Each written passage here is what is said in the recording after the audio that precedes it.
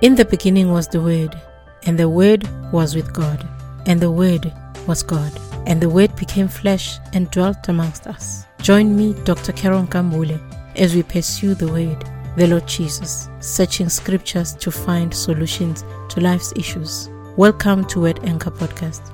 Download and share with your friends and your family. Stay blessed.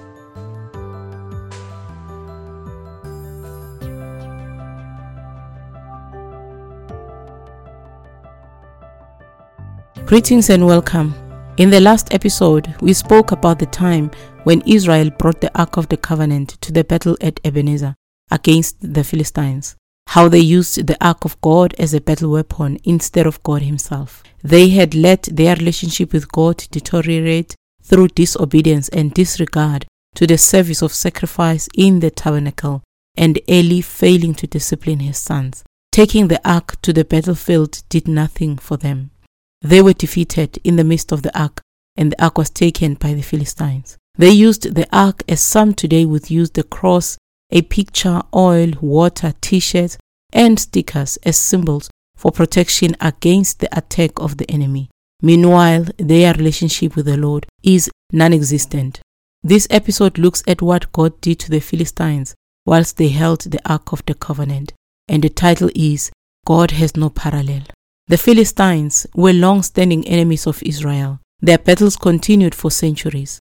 The fight with Israel was for land and even water. The Lord also led the Philistines to suppress Israel many times, as recorded in the book of Judges. You can easily term the book of Judges as the battle between Israel and the Philistines. They were a pain for Israel. Every time Israel disobeyed God, the Philistines came after them. In the book of 1 Samuel chapter 4, Israel was defeated by the Philistines. 4,000 men died. Israel then took the ark into the camp, thinking that they will win the battle because of the presence of the ark. They were greatly defeated, 30,000 men, far more than when they had the ark. It is very dangerous, child of God, to venture into the battlefield without the support and the word from God. The gods of the Philistines were man-made, and they could take them wherever they wanted. God of Israel, however, was the leader of Israel, praise the Lord, and not the other way around. You do not dictate to God and expect him to bow to you. He must be the one that tells you what to do and where to go. Let it be your prayer and mine. Instruct me, Lord, in the way that I should go, in ministry, in my family decisions, in my work, in my business, and even in my relationship. Lord, order my steps and give me clear vision and hearing, that I may not miss your guidance. Israel did not inquire of the Lord. They just dragged him into their things. They did not deal with the issue the Lord had already raised about the sons of Eli. Instead, they wanted victory from God without their obedience to him. It is like taking your Bible with to a brothel and hoping the Lord will protect you in your evil acts. It is like getting drunk whilst wearing a chain with a cross on your neck and hoping the Lord will keep you safe simply because of the cross on your neck. You go commit adultery with a wristband, hoping you wouldn't get caught. It is very foolish to use symbolic things without relationship with the one they symbolize. Israel suffered a great defeat with the Ark of the Covenant in their midst compared to when they did not have it in their camp. Now, the Philistines became arrogant because of their victory against Israel. They probably thought that the God of Israel was powerless. He led his people to be defeated whilst the ark, his glory, was in their midst. This was the same God that had brought down the walls of Jericho after Israel marched 7 days around the city. This time, his people were defeated. Familiarity is very dangerous, children of God. You cannot dictate to God the solution based on the previous instruction. New battles require fresh instructions. They took the ark and brought it into the house of Dagon in Ashdod. Dagon was a god of the Philistines, presented as half man and half fish. It was believed to be personifying natural forces that produced things, water forces that will give them crop fertility. It is amazing that people made something with their own hands and ascribed power to it. The thing never moved from where it was put, but to them it had power to cause a great harvest. There are people today that will never sleep on a pillow without a cloth that they ascribe power to. Some won't sleep unless they have sprayed oil or water in their pillow. Some think the picture of a man will save them from trouble. Remove the object, they have nothing. Pagan worship is happening right in what is perceived to be the church today. Some people have ascribed power so much to a human being that they even forget that there is God. To them, God is wrapped up in that one human being. Sadly, the human being dies and becomes dust and they are left with nothing. We have seen churches that crumbled after the death of their leader. When Moses died, Joshua led the people. God was with him. Make sure, child of God, that you are led by a man who is led by God. Praise the name of the living God.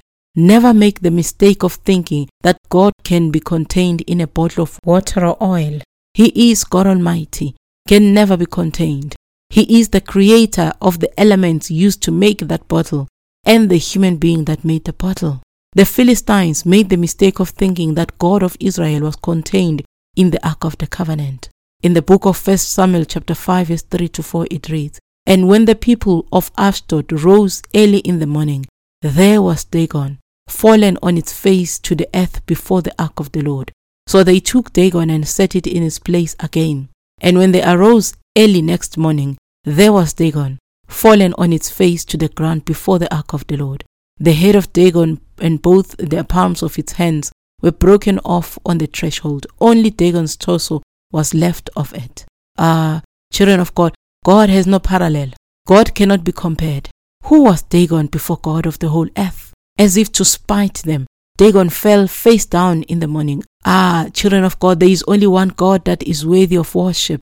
Dagon also had to bow before God, who made the very substance that they used to make Dagon.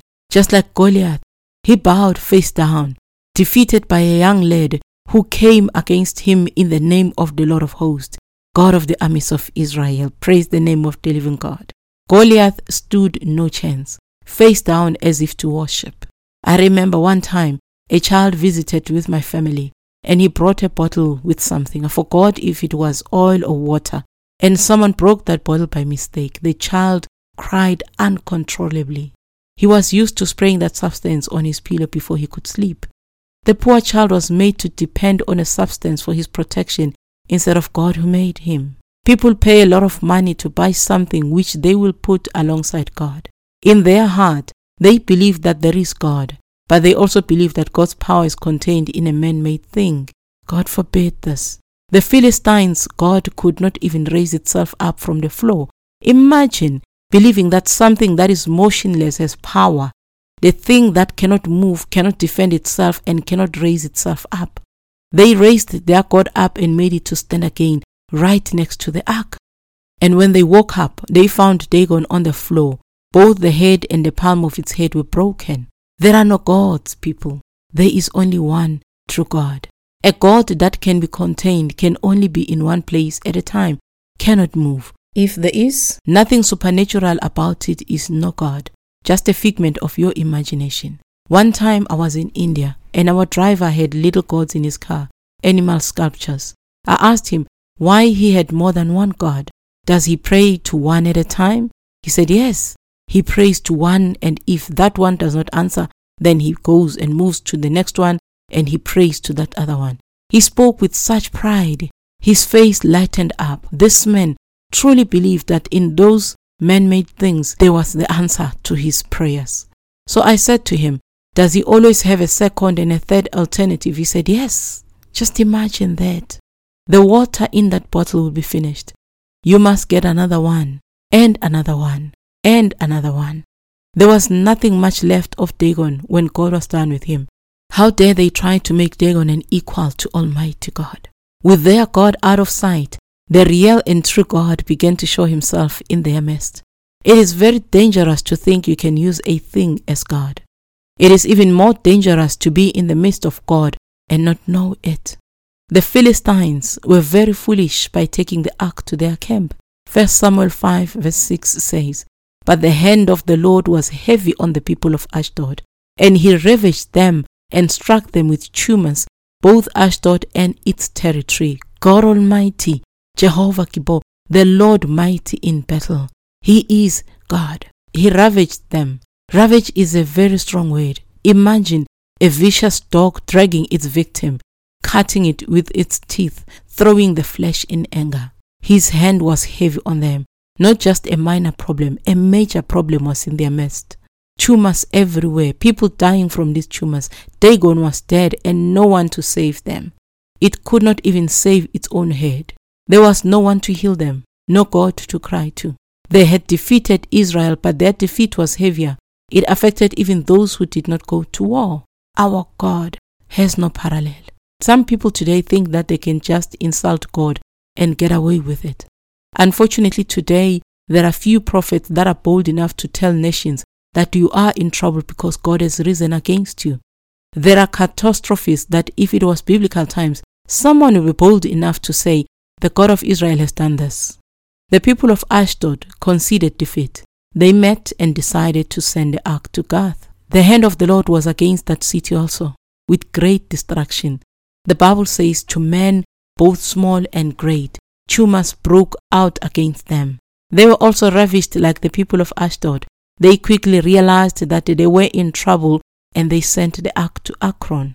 In 1 Samuel chapter 5 verse 11 it says, so they sent and gathered together all the lords of the Philistines and said, send away the ark of the God of Israel and let it go back to its own place, so that it does not kill us and our people. For there was a deadly destruction throughout all the city. The hand of God was very heavy there. The people of Akron were quick to realize the trouble that they were in, but the destruction had already come just by the presence of the ark in their city. You cannot take what is of God when He is not your God and think that all shall be well with you. Even the name of the Lord shall not be used in vain. Praise the name of Jesus. May the hand of the Lord be heavy against your enemies today. May those who despise your God be ravished like the Philistines. And remember that we battle not against flesh and blood, but against principalities and powers and the rulers of the darkness of this age. The people of Akron met and decided to send the ark back to Israel. Since they still did not understand that there are no gods, they made little tumors and rats of gold and sent them as trespass offering. They made a new cart, took 2 milk cows and sent the ark away, no one guiding the cows. This was a point of defeat for the Philistines. Praise the Lord. They acknowledged that the God they thought was in the ark was actually more powerful than their God. They acknowledged that God cannot be helped, so they sent the cows away. God directed the cows on the way they should go. As the Philistines watched, the ark went on its way to the territory of Israel. Praise the name of the Lord. They sent the ark away with a trespass offering. He was not their God, but they had trespassed against Him. The ark reached Beth-Shemesh, and the people made a sacrifice to the Lord, rejoicing at receiving the ark. However, the Lord struck them because they looked inside the ark. These were His own people. They had forgotten how they were supposed to handle the ark of the covenant, and God did not spare them. The ark was to be handled by the Levites, the Kohathites only, and they were to carry it on their shoulders using poles, not touching it. This was the law given to Moses. The ark was to be handled with reverence, preserving its holiness. God even killed Uzzah, who touched the ark when he thought it was about to fall. You cannot help God. You cannot disregard the law because you think God cannot help Himself. God is not Dagon, who just falls on his face and cannot raise itself. The Old Testament always brings to mind how holy God is. The response of God towards even what looks like minute should bring us to our knees, acknowledging how holy God is. Today, God is taken for granted, unfortunately. If God could do this to the people who took the ark for granted, what about us today? Where is the dwelling place of God today? In 1 Corinthians 3 verse 16 to 17, it says, do you not know that you are the temple of God, and that the Spirit of God dwells in you? If anyone defiles the temple of God, God will destroy him. For the temple of God is holy, which temple you are. If God is in us today, dwelling inside of us, are we acknowledging His presence? Where are we taking God today? When you go to a witch doctor and you say you are born again and you are the temple of God, are you not doing like the Philistines, putting God alongside your gods, the spirits that are used by the witch doctors? Can the gods in that place stand head to head with God? No, child of God. The water and the oil will run dry, but God remains. The well that never runs dry, is our God. The bottle will be broken like Dagon, but God remains standing, holy and full of power. The witch doctors die, the traditional healer dies also, the pastor and the prophet dies also, but Jesus is alive forever. You shall not have no other gods, not even deputies. You shall not make any image and worship it. You shall not put your trust and reverence to a thing and a man. When you place your reverence on men, putting emphasis on what men can do for you, you are trying to replace God. You cannot ascribe praise to a human being alongside God. Great men of God that did many great things by the hand of God acknowledged the power of God. Catherine Kuhlman used to say, if you can live and die and have not met her, you have not missed a thing.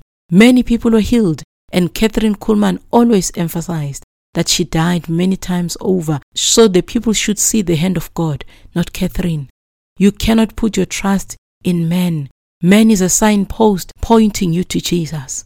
After man has pointed you to Jesus, you cannot remain there at the signpost. You ought to move towards Jesus. Praise the name of the Lord. You ought to seek the presence of God and not the signpost. It says in Isaiah 45 verse 5, I am the Lord and there is no other. There is no other God besides me. People died for taking the ark of the Lord for granted. They did not know him. How could they want to have the ark that symbolized his presence? If you take the temple of God, which is yourself, into a place where they are worshipping other gods, are you saying that God must go there and worship together with you because you are the temple of God? People died for touching the ark. You are the temple. How many things are touching you? The temple of God. He dwells inside of you, and you take things and give to people, and they revere them as if it is God. When did he move out of you, his temple, into the bottle where there is water or oil? Think about what God did to Israel, dragging his glory to battle without fixing their relationship with him. You want God to heal you only, but you will not obey his word when he tells you about your sin.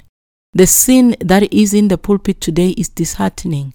Pastors continue sleeping with girls in church, raping girls and boys, and taking the pulpit and calling on the name of the Lord.